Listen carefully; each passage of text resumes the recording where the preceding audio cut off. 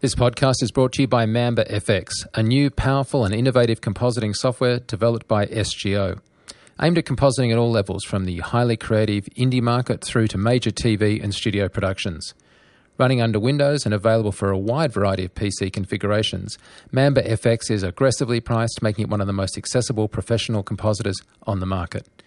Mamba FX is available for free evaluation and pre-order. Online, go to www.sgo.es/shop.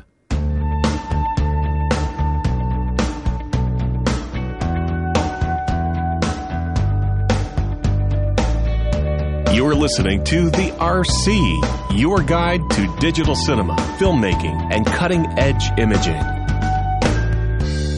Hi, I'm Mike Seymour, and welcome to this special RC interview. We just thought as a Christmas present to you guys, we would give you this special interview I did with Rob Legato. Rob Legato is the Academy Award-winning VFX supervisor of Martin Scorsese's Hugo. And this film that he does done with Martin Scorsese again, along with, of course, Leonardo DiCaprio, which is The Wolf of Wall Street, is a terrific film, just really brilliant. But what's really interesting about it is that I went into this thinking that I'd be having a visual effects discussion with Rob, who has worked on films like Titanic and is just a industry legend. What I wasn't prepared for, but so enjoyed, was how much Rob wanted to discuss and how much we got discussing the process of filming, lens choices, cameras, how he goes about doing things, how he goes about setting stuff up. Because not only was he visual effects supervisor on the film, but he was also second unit director and worked as second unit director of photography. So this could easily, I guess, have been an FX podcast, but we thought we'd just put it out as a special RC podcast because I thought you guys would be interested. And obviously this is one of those huge crossover things. So we will discuss the amazing work of Method, Crazy Horse, Lola, Brainstorm, and Scanline FX in terms of the effects stuff. But what I think you guys will find really interesting is hearing this from the point of view of somebody that is really interested in the photography and how the photography works and how to film for visual effects. So he'll be discussing, as you'll hear in a few moments, his approach to green screen, his approach to being able to choose what type of gear and cameras and stuff to use.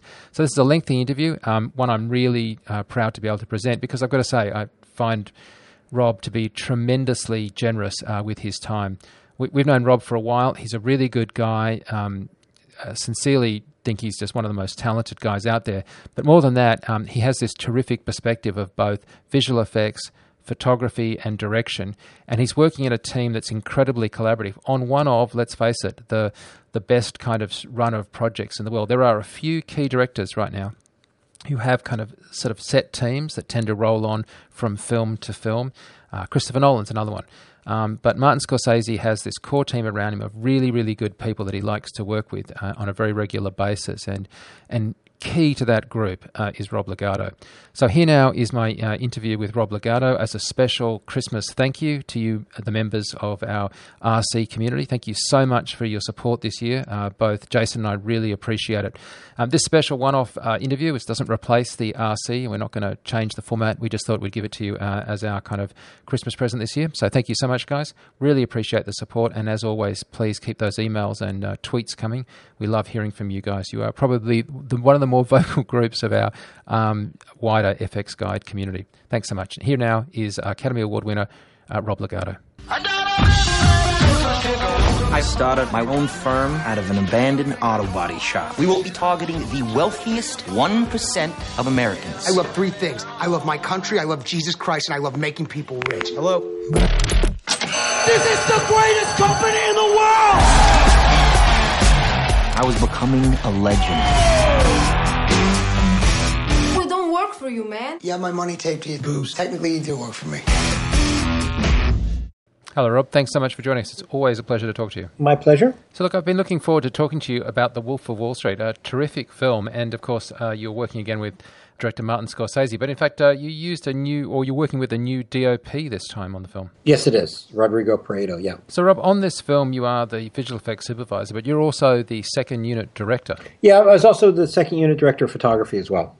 So, basically how I've worked with Marty in the past, and the way I like to work anyway, is that, I sort of treat whatever I'm doing, whether it involves a visual effect or not, as another unit, figuring out how to best shoot a particular item and who's best to shoot it. And sometimes it's best for me to do it because I could spend and lavish more time on it than the first unit can, or it requires so much specialized filming. And then there is a blurred line between what would be an effect and what would really just be pure second unit. And because I came from live action, I have a sensitivity to that because there's a lot of things I could figure out how to shoot in camera that if you're just the visual effects supervisor, you tend to solve your problems just with visual effects as opposed to, just say, you know what, I'm going to change the shot to a better shot and I'm going to do it in camera because I think that's the best way of doing it.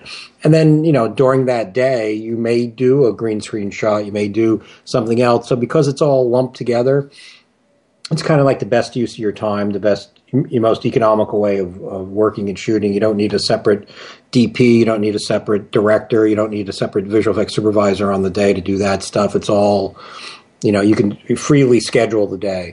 So on this film, you built, I understand, an Alexa digital pipelines, because the film, I think, initially was going to be shot primarily digitally on Alexa, though, as it turned out, a lot of the first unit stuff ended up being done on film. Yeah, it did. It was, once you start doing things digitally and you're of the mind like I am or Roger Deakins is or other directors of photography or directors, it's like to go backwards, there's got to be some compelling reason to go backwards because of the pluses that you get when you shoot digitally, as long as you're fine with the image, which, I'll use Roger Deakins as, excuse the sort of rhyme, as the beacon of, somebody with the greatest taste in photography who, determines that, I could shoot just as well on this format and then get all the pluses with it than I can just on film. Oh, absolutely. Yeah. Deakins does magnificent work, and, he just doesn't seem to give up a thing in terms of lighting. No, he doesn't give up a thing. In fact, he gets a lot of things in return, and that's, when you're a very secure person, a very secure cameraman, you can make, you don't have to hide behind and this will sound shitty, and maybe it is, but there's some people who are insecure that they want to get behind the banner of, oh no, film is the best. It's like, film was always wonderful. It was great. And now something is better. And to denigrate it and say, no, it isn't, because I want to be part of this sort of little club that we're a purist. I just don't necessarily agree because the facts don't back them up in that particular case. And then when you look at Skyfall or look at any Roger Deakins movie, it's like, well, Jesus, somebody do better than that. I mean, as a cameraman, somebody show me a better looking image than what he can create, and what Bob created on and what we did on Hugo and stuff like that. So I think there's a little bit of reverse snobbery in the film is best, because you can't make the claim that doesn't have the stop range anymore. You can't make any claim, and then even on this movie. I personally, I'm not a grain fan, and when I admired my heroes of photography, Caleb Deschanel, Gordon Willis, and Vittorio Storaro, they were known for their fine-grained film because the medium disappeared and you just got sucked up into the movie, and it was more beautifully rendered to me.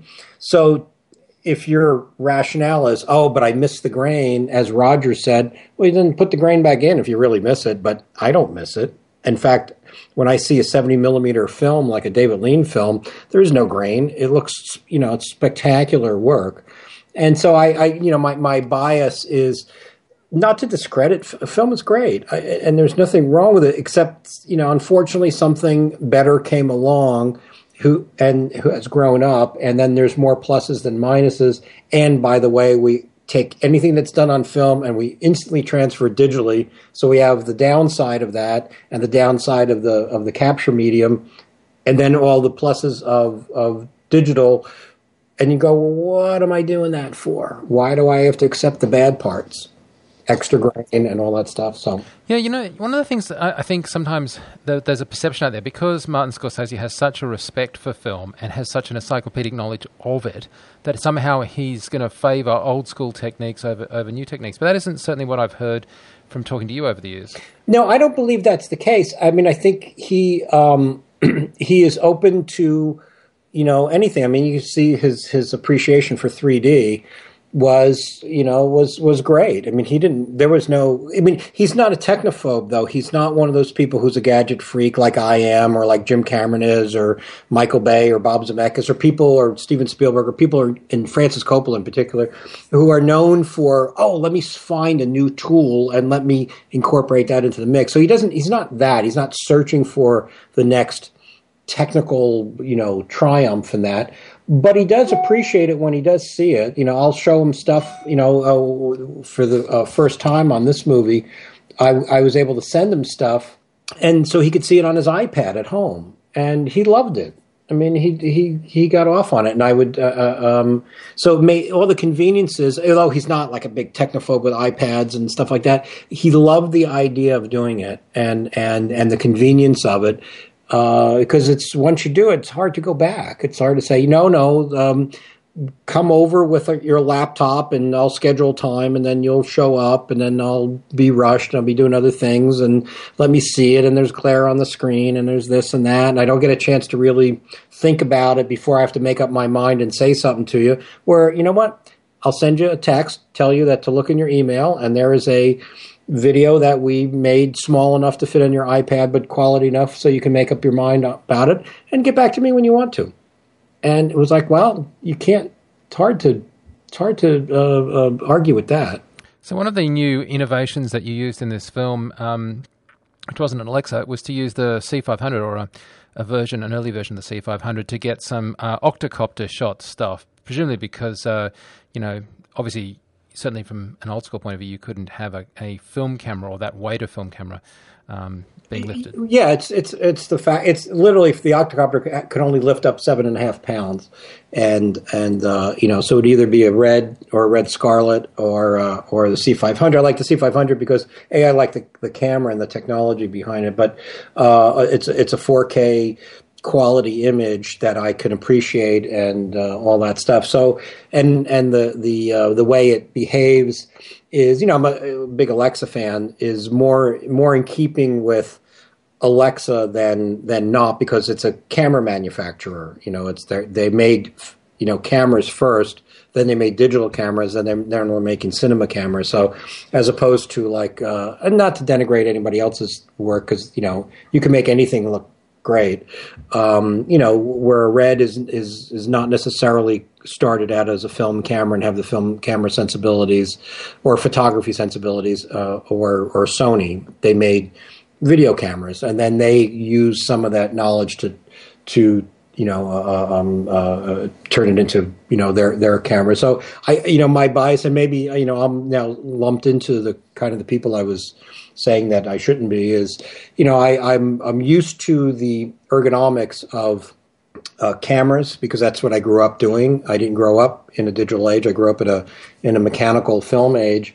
And but I have an appreciation for the quality of the image that comes out the other side, and the ease of use. And quite frankly, even though I'm not directly involved in programming it and getting the stuff out of it, because it's easy enough for me to understand and do, I kind of like. That's why I drive a BMW. Just the engineering of it, I appreciate and think is more akin to the way I think engineering should be, and so I like that. I like those cameras, and Alexa certainly has that sort of heritage, that the DNA in it of coming from a feature film camera. Yeah, well, that's where I coined the thing, is that it's a digital film camera. It's not a digital camera. It's basically a film camera with a digital a chip, basically. And so it behaves the same way. The all the engineering that goes along with it, the focus rods and the all that stuff is all with an understanding of what people are used to using. And this is my belief system, is over time we have evolved equipment to be the best that it could be for how we like to shoot. So they've had, however long Arri's been around, 70 years of evolution of what do camera systems like, what do everybody likes, and that knowledge base gets incorporated into the engineering of a camera that now, instead of recording on film, just records on a chip. And, quite frankly, at the end of the day, the end result is the same. At some point, however you gather that image, it's going to be into a digital format to edit with, to color correct with, to release in. Like on Wolf of Wall Street, there was not one U.S. film print made. It was all made for other countries that still don't have digital projection. But in the U.S., it's all DCP. There's no more film showings. So in terms of your pipeline, I guess some of the things that the Alexa and the digital pipeline gave you, for example, low light performance and really good green screen performance? Yeah, well, it does. And the ease of getting it and the ease of even delivering the material to the house that's doing it is so shortened compared to film.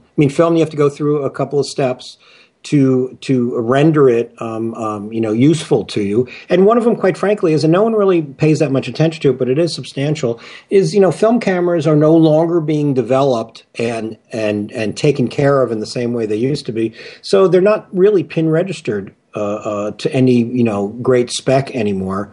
So you have that slight amount of weave and stuff that you're getting from it. So you have to essentially stabilize. As soon as you stabilize an image, you lose the resolution a bit, and the quality is not perfect anymore. Like, so what you thought you were getting, you're not getting anymore. And if you just save or shave off a half hour less per shot to dick around with the key, over 100 shots, you start to come up with a substantial number that allows you to just do one or two more artistic iterations rather than technical iterations just to get a decent key out of it.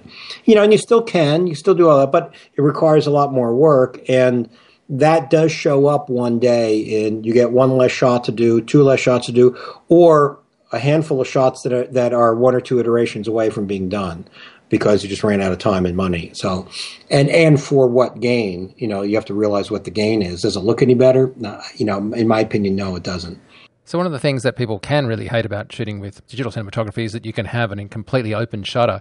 Though here the production actually shot with a 360-degree shutter to good effect, right, by shooting 12 frames a second and then having this much sort of longer motion blur. Was that something that came from your testing? Was that something from you? No, I think it was more of a Rodrigo thing. I'm sort of more involved in just the complete hatred of the 360-degree shutter for normal filming, because it does look like a gluey video quality. I really don't like the way it looks. And, again, my opinion is sort of, steeped into my history. And my history is film looked great, video did not look great, video looked cheap, film looked wonderful. One of them has a beautiful veil on it, and the other one doesn't. The veil is removed on it. So I have a thing where when I see something that hints at video, hence the 48 frame per second or 60 frame per second thing, I just don't care for it. And so but it's based on my history. And in the case of this, the fact that we shot a 360-degree shutter, but yet printed every frame twice, got rid of the video look, and now you just had the artistic look of rendering it into someone's interpretation of what a Quaalude thing might be. So it took the sting out of the. If you play that back at 12 frames a second as it was shot, it would look crappy.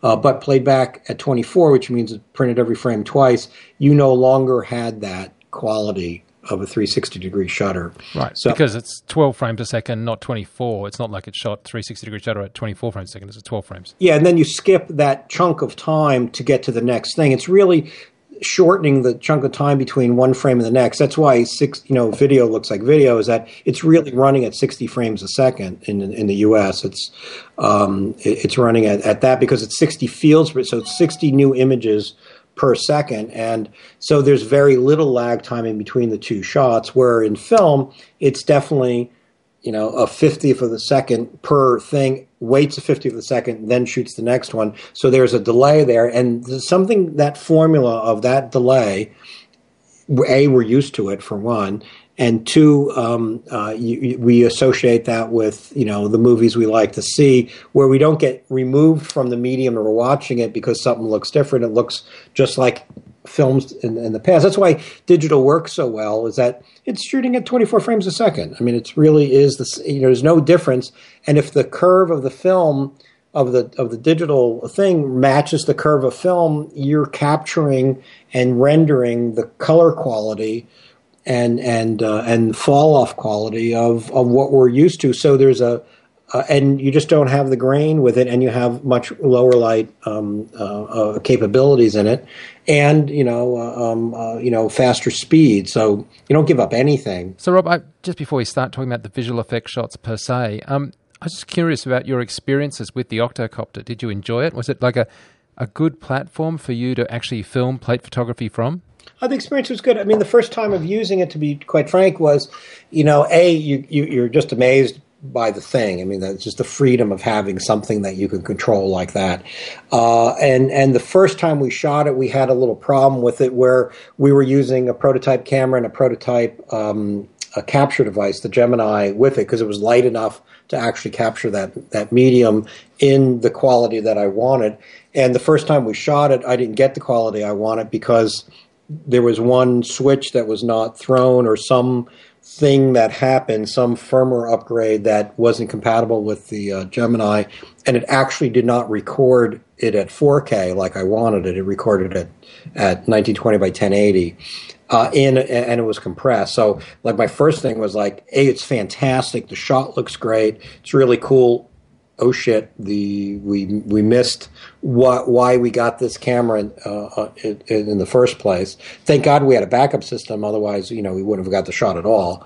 But the second time, once the technical stuff is fully addressed, and that was a little bit of a production problem for me, is the guys didn't come in until the night before, and myself knowing, whatever could go wrong will go wrong. I need to witness and see it working before I shoot, and I wasn't really allowed because they came in the night before, and I can't rely on somebody else saying, yes, it worked, because if they don't hit all the parameters, when I go hit all the parameters, then I'm really then I really know that it's working or not. So they didn't hit all the parameters, said it worked.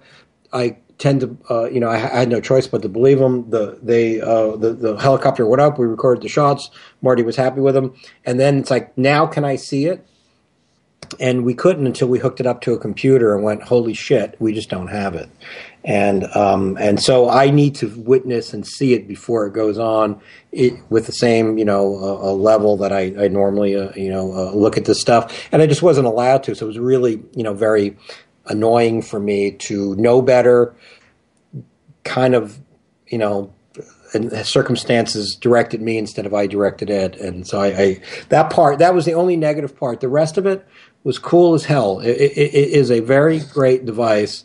And once it's hooked up with, the Canon 4K camera and you could record this stuff, the possibilities are extraordinary. And I wish I was able to use it more on the film than I did. It's one of those things where you could really make great use of it and come up with some really terrific shots to help tell the story in a unique way, which of course I'm always interested in. So I found it to be the first go around less pleasant, and everything after that terrific. Because it ended up in the film in the Hampton shot, right? I mean, well, there was the Hampton Beach party, but there was no, of course, a party on the beach. Correct, and it wasn't in the Hamptons and stuff like that, and it was, and we changed the architecture of the house a bit and stuff like that. So it was quite a bit of work. But if you examine the film closely, there are artifacts that were less than what I'd hoped for because of the. How stable a platform was it? Did you have to end up like going back and restabilizing or readjusting the timing of the helicopter stuff or the octocopter stuff, or did it work pretty well? No, there was a little bit of stabilization, but not a ton. It was, and then, again, it was the first time using that camera, which is at the heaviest end of their acceptability. So there was a trim on it that would make it better. So our next, go around with it was quite a bit more stabilized, and you still stabilize it. It's kind of like, the Fincher thing where he takes every shot in his movie and stabilizes it. So it's this absolutely, glacier smooth camera move, even though a regular camera going on a dolly isn't, perfectly smooth, even though we assume it is.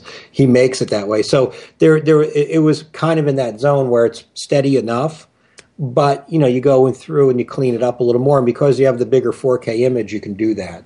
and get away with it. Yeah, can I ask you about that? The film is had a 4K finish, but the visual effects could only, off the Alexa, be working at, 2.5, 3K. So did you up-res? What was the situation? No, it had to drop at 2K because we couldn't afford to do the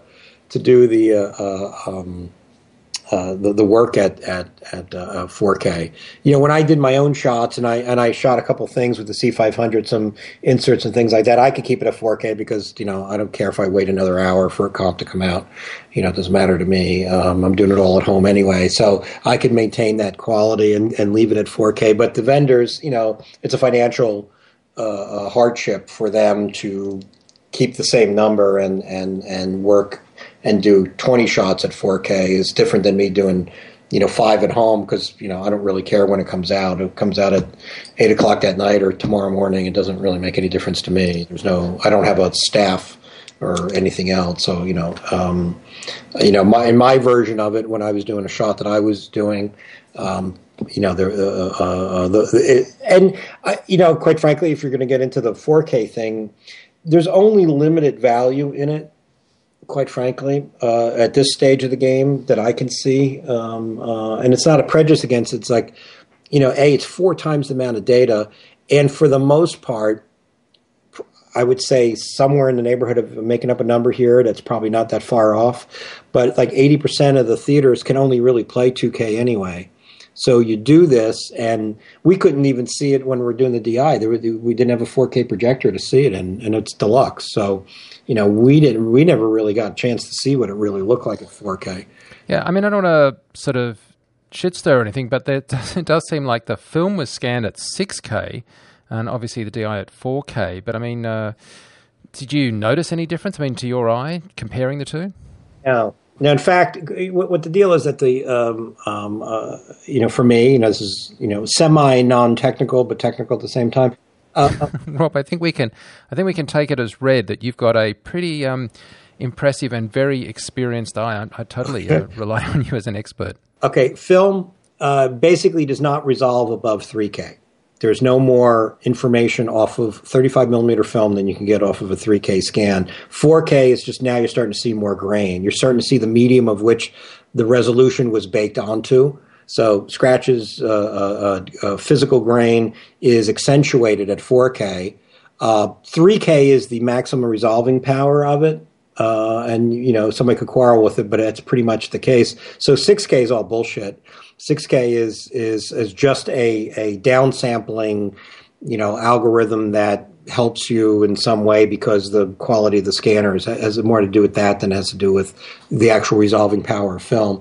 And because grain is really in the middle of this resolving power of film, you remove the grain, and a 3K image is every bit as good a quality as the 4K film scan. Really, when you actually and you would not be able to tell the difference. In fact, I shot with the Alexa. Mm-hmm.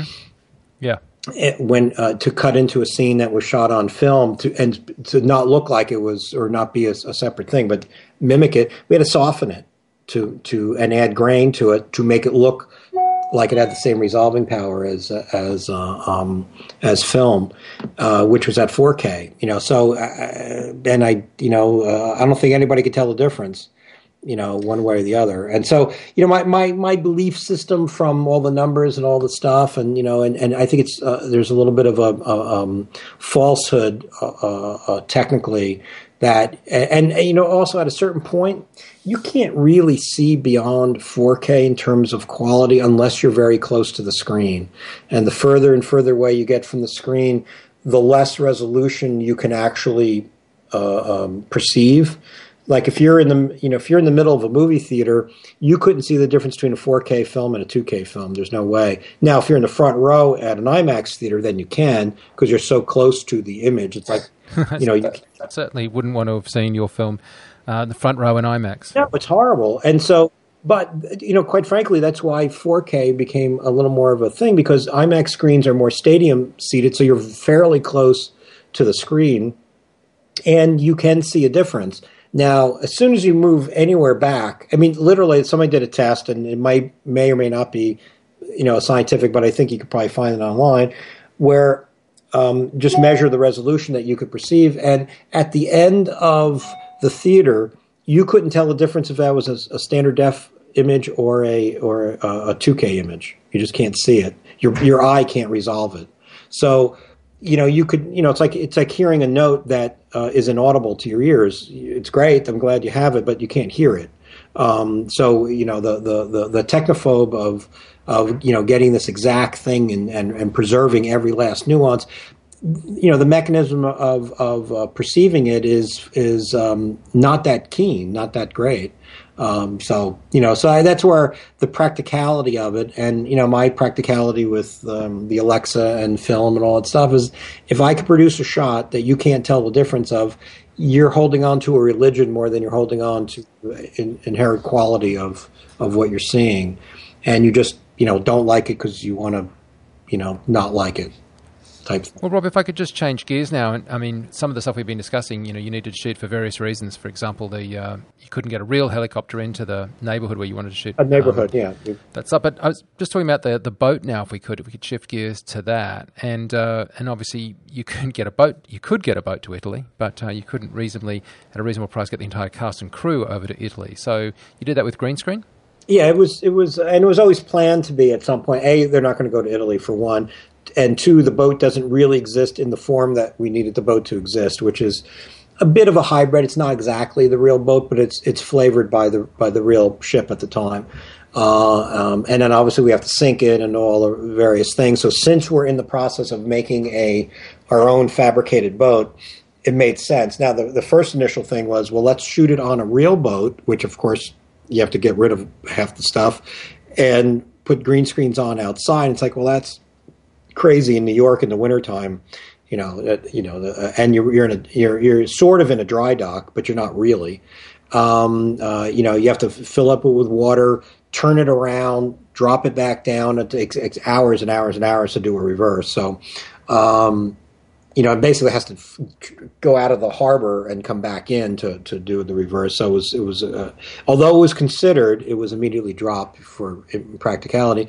You're into a big setup. So let's design the boat as we wish the boat to be designed, period-wise and all that. And we know we're into a green screen stage that, and we know we're going to use the Alexa because there's going to be 80 shots that I can't really. We didn't have a lot of money for this. I mean, this is like a $4.5 million visual effects budget. So there's, those little things, if you spend an extra week and a half on a composite times 80, that's a lot more money than you wish to spend just for plumbing reasons. So, you're just sort of into it. Once you're into it, you're into it. And then now you can pretty much shoot any shot you want. And for the most part, if you do the kind of the formula that I came up with on Apollo, which is imitate sunlight, it's 2 stops over, 2 stops under, and you place your exposure anywhere in between that. That's really mimicking sunlight.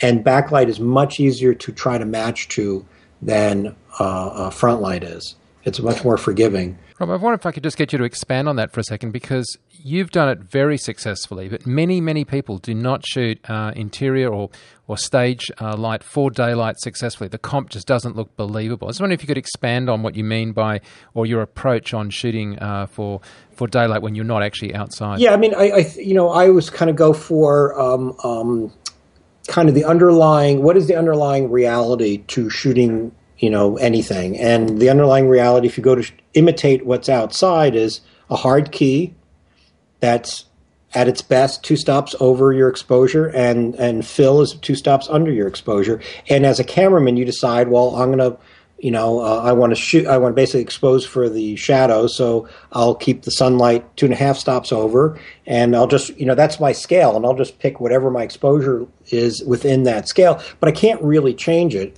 And because you're shooting in an artificial way, the more you fudge that, the more it looks like a shot that you would never have seen a live version of that shot. You'd only see an effects version of that shot. So I try to steer away from that so that you would have seen a shot that's exposed pretty much like that in real life. And the only way you wouldn't have, it was overfilled, or the sunlight was too soft, but yet it's not that soft on the background, and various things. It can only be a composite that would remind you of a fake scene as opposed to remind you of a real scene. So, there's a little bit of sleight of hand, it's a little bit of just saying, you know what, here's the simplistic version of it. What's my exposure range outside, and what's the easiest way of imitating it? And a lot of times, when I'm doing it, I'll take a 20K and take the Fresnel off, and so I have a hard light. You move it back as far as you can. So as to get the light as parallel as possible on the actors?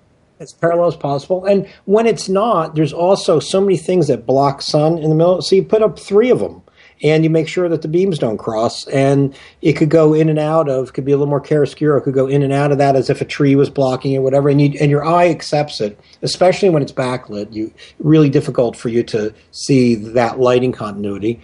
And so now you have, a light that imitates the structure of sunlight, and then you get the exposure on that, and you say, okay, well, here I'm at a 5.6, so let me go 4 stops down, and let me set the fill at that level. Now I'm outside. I'm interested you're using a 20K, because I've been on sets that have had like soft suns, like 100,000 watt soft suns to get kind of that light. And we used more of that for this, we used more of a 20K, but a 20K, works because. But 20K would be your kind of minimum. Yeah, pretty much. But you get a 2.8 or whatever, and then because you could, and now you're shooting with 800 ASA, so it's not quite so heinous as it used to be on film. And you use 3 of them, 4 of them. I mean, it's for coverage, for spread. And depends on what you're photographing. If you see too many shadows, then you got to be a little more careful in that. But if you're not seeing shadows, you're seeing cowboys or whatever else, or you're not featuring it or whatever, you could get away with a lot. And also, Dinos work great for that. They look beautiful. You could get away with, what amounts to murder. Now, we used like some sort of soft sun. I mean, I forget what it was that we used, but it was really bright. And it's like, yeah, that works too. I mean, it was fine. And you had a 50-foot high by 80-foot wide green screen. How are you lighting that? With Kinos and lighting. And lots of them. Yeah, and lighting from the rafters and stuff like that. The plumbing portion is how to physically get an exposure on the green screen. The non-plumbing portion is correctly photographing the foreground to mimic it. And the main thing that you do is that, again, with imitating sunlight, is you need a big broad source. So, you basically put, like silks or whatever you put in the ceiling, and then you have a couple, on either end, and you walk around with your light meter. When that's a dead even thing, that means you have light from 360, just like the skylight would be, and then you add a hard key. And the artistic portion of it is just like you would during the, if you're shooting outside, you wait for the right time of day. So you pick the right time of day, and you shoot it, and it's a very simple formula that eludes everybody because it's so simple. It's like people just don't want to get it, every cameraman will say that who hasn't done it, it's like it's impossible to imitate sunlight on stage. It's like, oh, that's bullshit. That's easy to do it. You just have to do it. Rob, why not film with blue? I mean, why not have blue screen, and then you're going to have like what you would from a natural sky dome, blue kind of in your shadows. Well, you actually you do use a little bit of blue, which I think is overused too. I think that your brain doesn't really perceive the blue quite as much as people want to think it does, and you tend to defeat it a little bit. But if you use green screen, then you could use blue fill. If you use blue screen, you can't use blue fill, and you get nothing from the screen when it's done properly because you've basically eliminated that color, and any remnants of that color basically goes black. So you get no light output from your screen. So even if you shot it against blue screen, your blue that you would have inherently in the scene has to come out with it and be replaced by black or whatever. Right. So what you're saying is that if you have blue screen and you use key suppression, you're going to suppress blue, which is going to take blue out of the foreground and in particular out of the shadows. Yeah. And that I think you do a little bit. I think that you, even on this film, it was a little overdone. It seemed like, well, that's, a cool thing to do, excuse the pun, but it was, I think a little bit goes a long way that you just need to you need to have it white and maybe like a quarter blue at best, but you don't want to do like shadows being really blue, because they're really not that blue. When you look at if you just took a picture outside, you don't really look in the shadows and go, look how cold it is. It looks relatively normal. And doesn't look overly blue in that. Now, if you're doing an older film or imitating old slide film, you would multiply that blue cold look that you may be remembering. But in modern film, there's too much crossover in it. In my opinion, you don't see that much blue in the shadows like some people remember. But of course, the backgrounds that were going in here were not a CG-generated environment. They were actually Italy. So how important was it to match and get the right background plates for the foreground? Again, I have a different opinion about stuff. That I'm not saying it's right or wrong, but I certainly do, is that I don't like when something is nailed exactly. Like if you say, okay, we're going to do that entire sequence, and that entire sequence wants to essentially use the same plate because of theoretically the sun wouldn't move, in that particular thing. I'm not a big fan of that, because I think, again, the only time you would ever see that scenario is in an artificial way. So the further I get away from anything artificial. So I just shot plates, and I picked, they were mostly backlit, but the sun's moving a little bit between each one. And it would be just like I was shooting the scene during the course of the day. I might want to still shoot towards the south, so I'm getting mostly backlight, but it's a little to the left on one thing, it's a little to the right on the other, and so I shot it. So it was it's key to create this look that hopefully is realistic enough for the common person to not know that there was actually a blue screen involved or a green screen involved, and just accept the scene as a scene. And so that's kind of, what I did, is I shot it the way I would have shot the scene live. So who did you work with for that bit? Was that Brainstorm, or was that Method? Which effects house? That was actually Method in New York. Mark Forker, who I worked with on Apollo and Titanic. He moved to the East Coast, and he spearheaded that portion of it. We also had the sequence of the Naomi, the ship, sinking in the storm. So how did you go about doing that? I understand you used a virtual stage, is that right? Well, I'm sort of enamored with the whole virtual cinematography thing, the thing that I worked on that Jim used for Avatar, and kind of, my thing I did on Aviator. So I'm sort of just sold on that method of doing it. A, it saves money, and two, it's the way I like to create anything anyway. So I did it this way, and the guys that had the Universal stage set up, it's no longer set up, unfortunately, but they had basically the Avatar set up live, already constructed, and then just go in and rent it for a couple of days. So that's what I did. Is I had Scanline, who I picked because I don't know anybody who does water better than they do. Yeah, Scanline does absolutely brilliant water sims work. Now, was that working with Joe at Scanline? Yeah, Joe. But Joe, when I first did the previs, Joe wasn't involved, but he became involved afterwards. But at any rate, so I created the shots and the idea of the shots. And unfortunately, Marty cut down the scene, and they did a beautiful job. I have to say, Scanline did a really great job of it. And I was a little disappointed that the scene got cut down, because the shots that were cut out were great, and would further, make you believe what you're seeing. Were they final shots? Were they completed? Yeah, they're finals. They're done. They're done. But before they became finals, because they all became final at the last second, when you all perfect every little moment of it, he had cut it down because he was, at a 4-hour movie, and he was trying to rob from Peter to pay Paul, so to speak, in terms of time. So he didn't, and he felt, this is his words, not mine, that it was a little too dramatic or serious for a comedic film. So since he had a cut time anyway, let me minimize the seriousness of it and play more the joke of it. And so, piling on the terrifying shots, he decided to remove some of them. And that's what he did. So, Rob, could you talk to me a bit more about the virtual stage and how you like to work with it?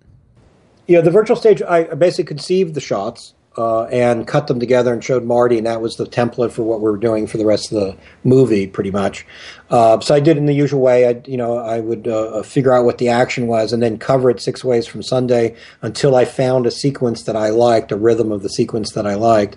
Then present it to Marty, and then we have, a little bit of a back and forth of, I think the shot should be wider, there should be a little longer. I think that, I have a tendency to cut things quicker than he likes to see them. So a lot of times it's basically, I just need more time on the shot than you do. So he would ask me to, essentially go back and re-edit it more than even reshoot it. So some of it was shot in Brooklyn, right? I mean, presumably the close-ups were shot in Brooklyn, and you did the wide shots? No, the gimbal was outside in the parking lot of Steiner Studios or the Brooklyn Navy Yard. Well, Scanline certainly, that was just a really good integration. But I think Scanline did other stuff, right? They worked also on stuff with the helicopter, if I'm not mistaken? The helicopter scene, and then the storm itself, and I got to do probably one of my most favorite shots I've ever done. Oh, do tell! I really liked the way it worked. Was there's a rescue scene where I shot it in the New Deal parking lot on a 80-foot crane that hoisted me and the little partial helicopter set in the air, and then there was a guy in the very foreground. And, it was raining and lightning and wind, and 2 guys are being hoisted up on a winch. And then Joe Farrell and Scanline and company put in a very realistic-looking background with a raft and a searchlight going through, and had all the accoutrement of a real event that you captured. And I was hand-holding the camera as I'm photographing this thing, so it has that verisimilitude of you're kind of there. And it's like, well, that's how I would love to have shot the scene itself anyway, is to do stuff like that. So if I understand this correctly, you're actually in what would be effectively the helicopter of something built, I presume, by New Deal at 1-to-1 scale, and then you're looking down on a guy who, instead of being over water, is just over a car park. Yeah, looking down at the ground, and so it's like a 120-foot green screen that got soaked on the ground. It's my favorite thing to do is set up real life, then photograph it, and then the vagaries of that. The camera move and all that stuff has a very organic feel to it. And I was very proud of the shot I don't know, have you seen it yet? Seen the movie yet? Yeah, it just works really well, doesn't it? Yeah, I mean, it's a really good integration and a great solution. I wasn't even thinking about how you'd have done that. And that particular shot where you have the absolute reality of the foreground cements in your head that it's pretty real. And the background, they did a beautiful job on the background too. But that's my type of thing anyway, is to set up stuff that's a little more physical, some live photography, and then I'm much more comfortable ground doing that than I am doing a total CG shot. But then when I was done, it was like simply raw. It was simply created in my head.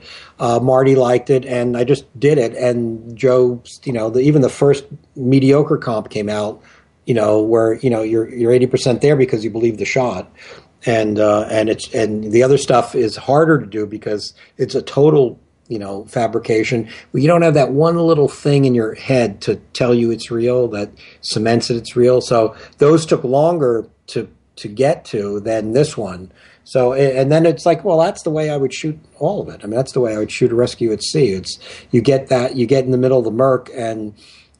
Green screen what needs to be green screen and shoot what needs to be real and intermix them, and you got a scene. You got a quite a believable thing. So in the midst of all this, doing a $4 million film, I got a shot that is one of my favorites I've ever done, and I've done a few. So yes, you have done a few, and it sounds like you're having a good time and being able to film it the way you wanted to do it. Yeah, there was the dream trip when you're in film school is that somebody pays you to go to London, Geneva, the Italian Riviera, and the Bahamas. And then I also had to shoot a boat in West Palm Beach during the Sandy storm.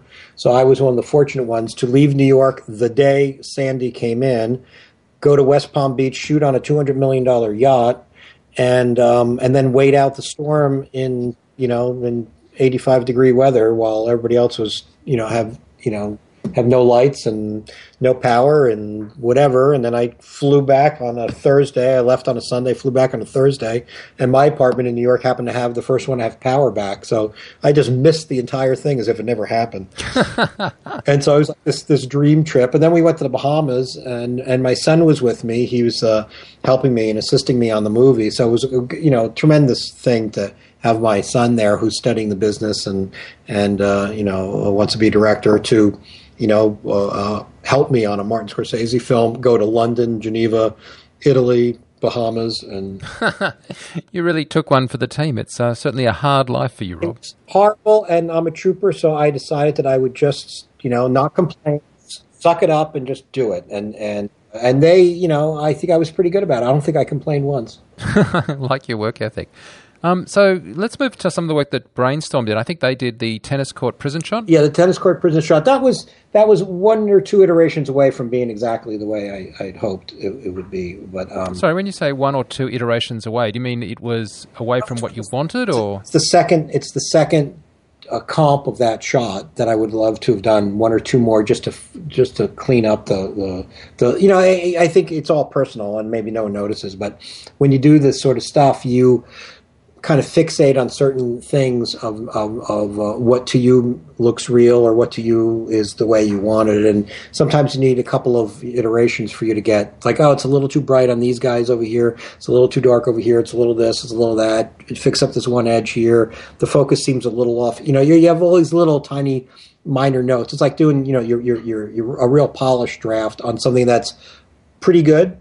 And you just want to get that last little thing. And I may be the only one who appreciates it, but it came in at the very end, and Marty had changed his mind of how long it was, so we had to do a pretty extreme refit of that shot to get it to work. Because originally it was a slow pullback on a crane in Brooklyn, and then of course you match it to this a prison I shot in California.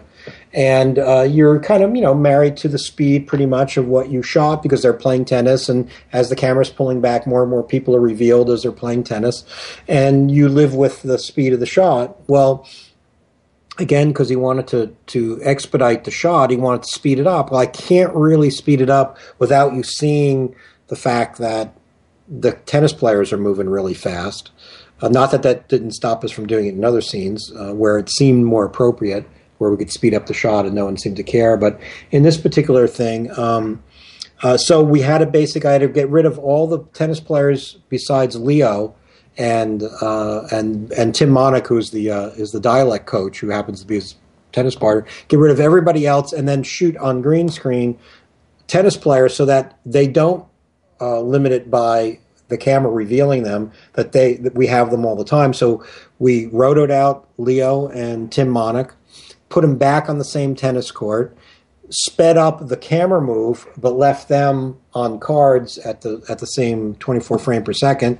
Then shot these other people separately on green screen on the roof. The guys lifting weights, the X number of tennis players in the background, and recreated a shot made to order that basically didn't have to live with the live action limitation of what we did. And we only saved like 3 seconds or 4 seconds. So it was like that was the difference. I had to go to this extreme measure just to get it to. And I was almost, it's one of those things where it's almost right on the money, but it didn't. I needed one or two more cracks at it to get it exactly the way I wanted it. But. So if I could, we've sort of discussed a number of the companies that did, I think there was 400 shots in total, and so we've discussed the ones that did large bundles of those. I wonder if I could talk about some of the smaller vendors, mainly because I wanted to touch on an issue of loyalty. You seem to be quite loyal and work with certain people, and they are very loyal back to you. And there's a number of companies we could talk about. If we could just start with Craig Barron, because Craig, I think one of the last shots that Mattwell Digital ever did was for you with Hugo, and I know that going back, Mattwell Digital was one of the first to ever do, for example, radiosity rendering on Casino for Scorsese. Can you tell me what capacity Craig worked with you on? Oh, Craig, I had a great deal of respect for him anyway, just as work, but his eye too. And when I get into doing a total CG shot, and I'm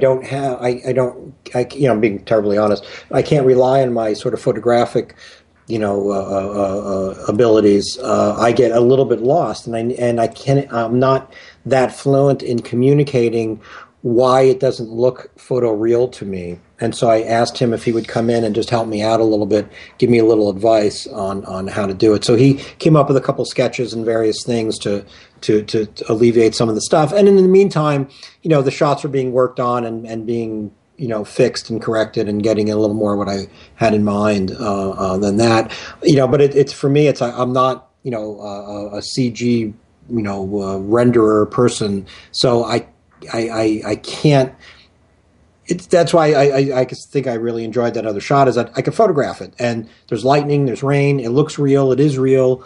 Now, if the background doesn't look right, it sticks out like a sore thumb with a tremendous amount of clarity of why it does. So that's my comfort zone, and my discomfort zone is doing something that's totally fabricated that needs to look like it's totally real. And so I asked, Craig just to give me some advice, and I did really like what he did, his contribution to Hugo. Yeah, no, I agree, and I believe he has a new company, or he's teaming up with a new company that's Magna Opus, or he teamed up with Ben Grossman and Alex Henning, and they have a team, and he's sort of like the artistic director, which is a wise choice because he's very good at it. And of course, you worked with Ben Grossman very closely on Hugo. Yeah. And so they were gracious enough to have him come over and sort of quietly help me out a bit. And another company that I thought worth mentioning, Lola. Now, I know they did great work on Hugo, and I've admired their work for years, especially on Captain America. But I understand they got brought in for a bit of, not particularly politically correct, but midget tossing. Well, yeah, sort of. We did. There was 2 midget tossing scenes. One of them was, and we ultimately end up not using it because I think Marty liked it not being totally, nailed and being a little off. And what they did is that they basically hung the midget on a wire and to get that freeze frame at the end. And so when you remove the wire and the 2 guys are really not really tossing him, but just sort of letting him go, it tends to look like it. And so I had them do a number of versions, of which is not in the movie, by the way, of them fixing and making it feel like they actually let go, and there was a sense of gravity that is the opposite of what a wire is. Depending on the pendulum of the wire, it's going up when it's supposed to be going down. Is something that my eye picks up. So I was more offended than Marty was, and then when I fixed it, it was like everybody agreed that it was fixed. It looks now real, but he kind of liked the way it looked before because he got used to seeing it, and it was just off enough for him to, and the film is a little bit off. I mean, the film has a little funny stuff in it, very comedic stuff. So that part, and the other shot we did, which is Crazy Horse, did a bunch of composites for me that they were terrific. I don't know if you know Paul and Zena Graff, but yes, Crazy Horse do great work. Yeah, and they do beautiful work, and they're very easy to work with, and they're terrific and all that stuff. And I had to do. Marty was not really satisfied with the fact that when we shot the real dwarf toss, there was no dwarf tossing. Everybody felt like, oh, well, that's crazy to do it. So the only shot was the one on a wire, and the other shots were he was either already on the target or they were pulling him off the target, but it was never a shot of actually him hitting it. And so Marty wanted him to hit it, and I loved the discussions. How are you going to do it?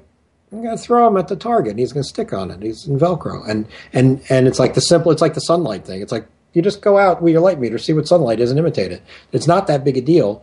And in this particular case, well, it's not that big a deal, except, the set's long gone, or the location that we shot is long gone. So I had to shoot it all at green screen at New Deal on the same day that we shot the rescue, and then the same day we shot, there's a whole bunch of shots that you may or may not have witnessed in the commercial at the very beginning. Every time it cuts to black and there's a bunch of traders trading, those are the same 22 people that are in the midget shot in the dwarf bus. And Crazy Horse comped all those backgrounds, and I shot a couple of stock signs as the backgrounds for those things. So those are all fabricated, and it's the same 22 people in that commercial, and in the first scene where you actually see the dwarf hit the target, and people wonder, how did you do it? It's like, picked up the guy and threw him, and they do that. So, but one of my points in mentioning these companies is that clearly you have a really great relationship with them. I'm just wondering, do you go back to them because they know how you work, or is it because they speak your kind of shorthand? Is it that you just don't want to have to spend time reestablishing things? I mean, you just have these great relationship with these vendors. Well, I guess it's a combination of all those things. I mean, it's like, what's the point of shopping around when you find somebody that you, like, they do very good work. They're, and in my case, they're all terrific people. Brian Battles is a wonderful guy. I don't know if you've, interviewed him or talked to him or not, but he did a lot of work in the movie. Paul and Zena Graff are terrific. I mean, I first worked with them on Aviator, and actually this is the second time I've worked with them. I did one other shot on Good Shepherd, and they just do terrific work. They're terrific people, and and a lot of times people call me up, and which is very nice for me, is they generally like the movies that I had them work on before and ask me, if there's any room for them on the film that they're doing, not just for work, because I think they like, the Marty films and the sort of the pedigree of the productions that I'm working on. So they, literally Brian Battles called up and said, I want to work on the movie. And Paul and Zena Graff, they wanted to work on the movie, and it's like, why not? They're great, and they do nice work, and I know how to speak to them. And once they work with me, they kind of know my weird way of working, which is sometimes counterintuitive to the way other people work, I'm just to put it in perspective, I'm not a big realist. Like, there's some versions of things where even though you do things that look realistic, people tend to hide behind, well, this is what it would really look, even if it looks crappy. It's like, oh, the sun would really be here, so we should do that. It's like, well, no, if the sun's really there and it looks like shit, I don't want to do that. I want to do it, where I wait for 8 hours till I find the right light. And that's kind of counterintuitive, where people just immediately give you, here's we calculated it, and this is exactly what it would be. It's like, that's great if it works. If it doesn't, then even on a live action set, I'm changing it. I'm changing the background. I don't care where somebody was and where, what portion of the wall would really be behind them if it looks like crap. I want to move it. And so once you kind of know that, it doesn't become too difficult to figure out what I'm going to buy and what I'm not going to buy. And it's easier when I've worked with people who go, oh, I get it. Just make it look cool. pretty much just make it look cool. And it sounds so stupid, but it's true, because people tend to argue with you and give you, I want to make this shot the star. It's like, the shot is not the star. The shot is an agent within the sequence to make you believe the scene. Do not make it star. Do not stand out. I don't want it, because it distorts the story that we're telling. And once you kind of get that, a relief is created, because now you can answer the same question I can. And usually people who work with me, they tend to now get that that's what I'm doing. That real life, if I don't like it, is not what we're doing. We're artistically creating the illusion of real life, but we're not really replicating real life, because there is no real life in a movie. There is no such thing. There's, everything's a cheat. Yes, they aren't really traders. They're actors. They're not really taxi drivers. They're actors. Yeah. They're actors, not really even wearing their own clothes. They're wearing a costume. They're not really in their own environment. They just got there the first day and they've never lived in it. How many people, are lit in a set with a 20-foot piece of muslin and, a couple maxi brutes, reflecting off of it into another piece of muslin to make it look so. I mean, where's the reality in any of it? So the curse is, don't make it look real if it looks boring. Make it feel real, but again, you use your artistic judgment of you're entertaining somebody. So, Rob, I was wondering if I could ask you about one other thing. At the beginning of the interview, when we were talking, I said that you were the second unit director as well as being the visual effects supervisor, and you pointed out that you're also the second unit DOP. And since we last spoke, I think in last year, you became a member of the American Cinematographists Society. And I was just wondering if you could talk about that and the guilds, because clearly they're, especially in the case of the AC, it's one of the most prestigious and most helpful, I guess, guilds in the industry. Yeah, well, I mean, what I love about all that stuff, there's a sense of, I'm a huge film fan, and the history of film, not even just, and the caliber of people who work in it.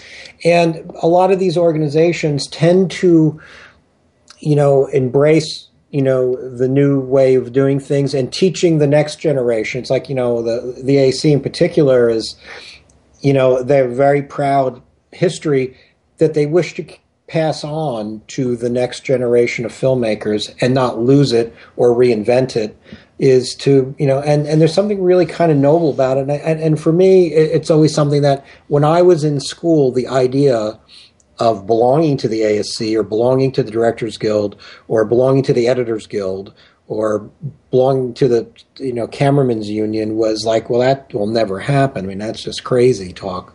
I don't know anybody. I'm not wealthy. I can't buy my way in. I don't know my way in. So that's crazy. And there's a dream that you wish to have that you can do that. And then one day, lo and behold, you get to do it. And now that you do it, you want to now create the same feeling that you had when you were growing up and you were interested in these organizations for the next generation of people who are like-minded, who get it. They understand the work of it. They appreciate the art of it. So there's something noble about it for me, I guess, that, it's an enormous thrill for me to have the letters ASC after my name, like when I was going to film school and admiring the hell out of Caleb Deschanel and Vittorio Storaro and John Toll, and one of my first experiences with Alan Davio. We were doing commercials, and he went off to do E.T., his first big film with Spielberg. He did a student film with him, and then he became Alan Davio. I mean, and just the sweetest man. I mean, the nicest person. Oh, I heard him talk. He's just such a nice guy. Incredibly generous, very generous, and very sharing. And the best of the cinematographers, like Richardson, they don't shy away from. If I say, well, I'm going to go light something, and it wants to fit into your movie, how would you do it?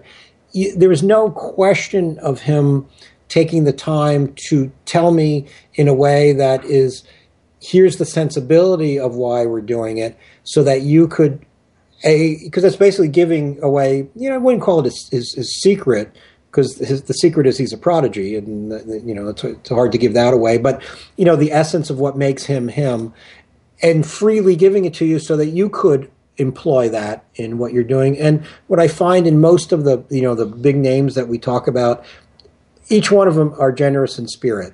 Each one of them, would be delighted to tell you how they did things and appreciate your appreciation of what they did.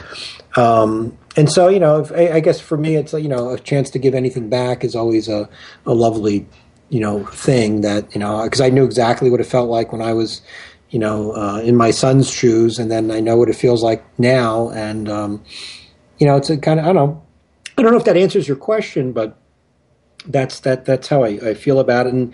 And my other belief system, and it's also something I like to do, is that, at this point in my life, I'm, in the ASC, I'm in the DGA, I'm VES, I'm Editors Guild and the Cameramen's Guild. And the confluence of all of those working parts in a movie makes me better at and more appreciative of other people's problems as we're going to make a movie, and grease the system more than have it bind up on you. So, the cameraman in me makes me a better director. The director in me makes me a better cameraman, and the editor in me makes me better at both of those things.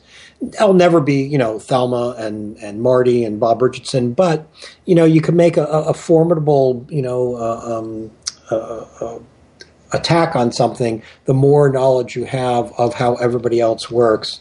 And you sort of stretch a little bit beyond your abilities the more you know about something else. And the more closed-minded you are about it, which I think, the lesser lights of the business are, well, I'm just a cameraman and I just do what cameramen do, and I'm just an editor. I don't get involved in the cinematography, and I'm just, it's very self-limiting, and you can never really get out of your box unless you work with some really great people. So, I feel that the belonging to these various things gives me a sensitivity to all parts of the film business, which only could help make me better.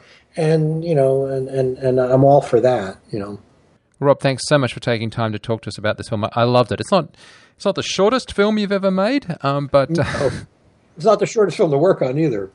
Anyway, it's really a joy to talk to you. It always is, and I'm so interested in these perspectives that you have with such a strong emphasis, not just on the visual effects, of course, but on the cinematography, the direction, and how all the departments collaborate together. Oh, you're welcome. It was all my pleasure, and I'm glad you liked it. 22 billion in 3 hours! The real question is this: was all this legal?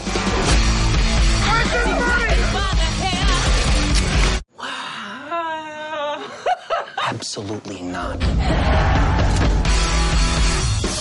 This is my home! Good for you, little man. Me, the little man. The show goes on! They're gonna need to send in the National Guard to take me out, because I ain't going nowhere! Well, I want to thank Rob again for that. It's a terrific opportunity to talk to someone who really knows what he's talking about and has such a wide, experienced range of opinions. He can just speak so eloquently on lenses and so eloquently on visual effects. Can speak to story as well as, of course, the technicalities of being able to put a pipeline together. So we really appreciate Rob taking the time to talk to us. That's it for this year. Thank you so much for being with us. We really appreciate it. On behalf of Jason, myself, and of course the rest of the FX Guide team, led by John and Jeff, we really want to say thanks. Have a really safe Christmas, and we'll see you in the new year. Until then, I'm Mike Seymour. See you. Thanks for listening. Send your questions or comments to rc@fxguide.com. Copyright 2011, FX Guide, LLC.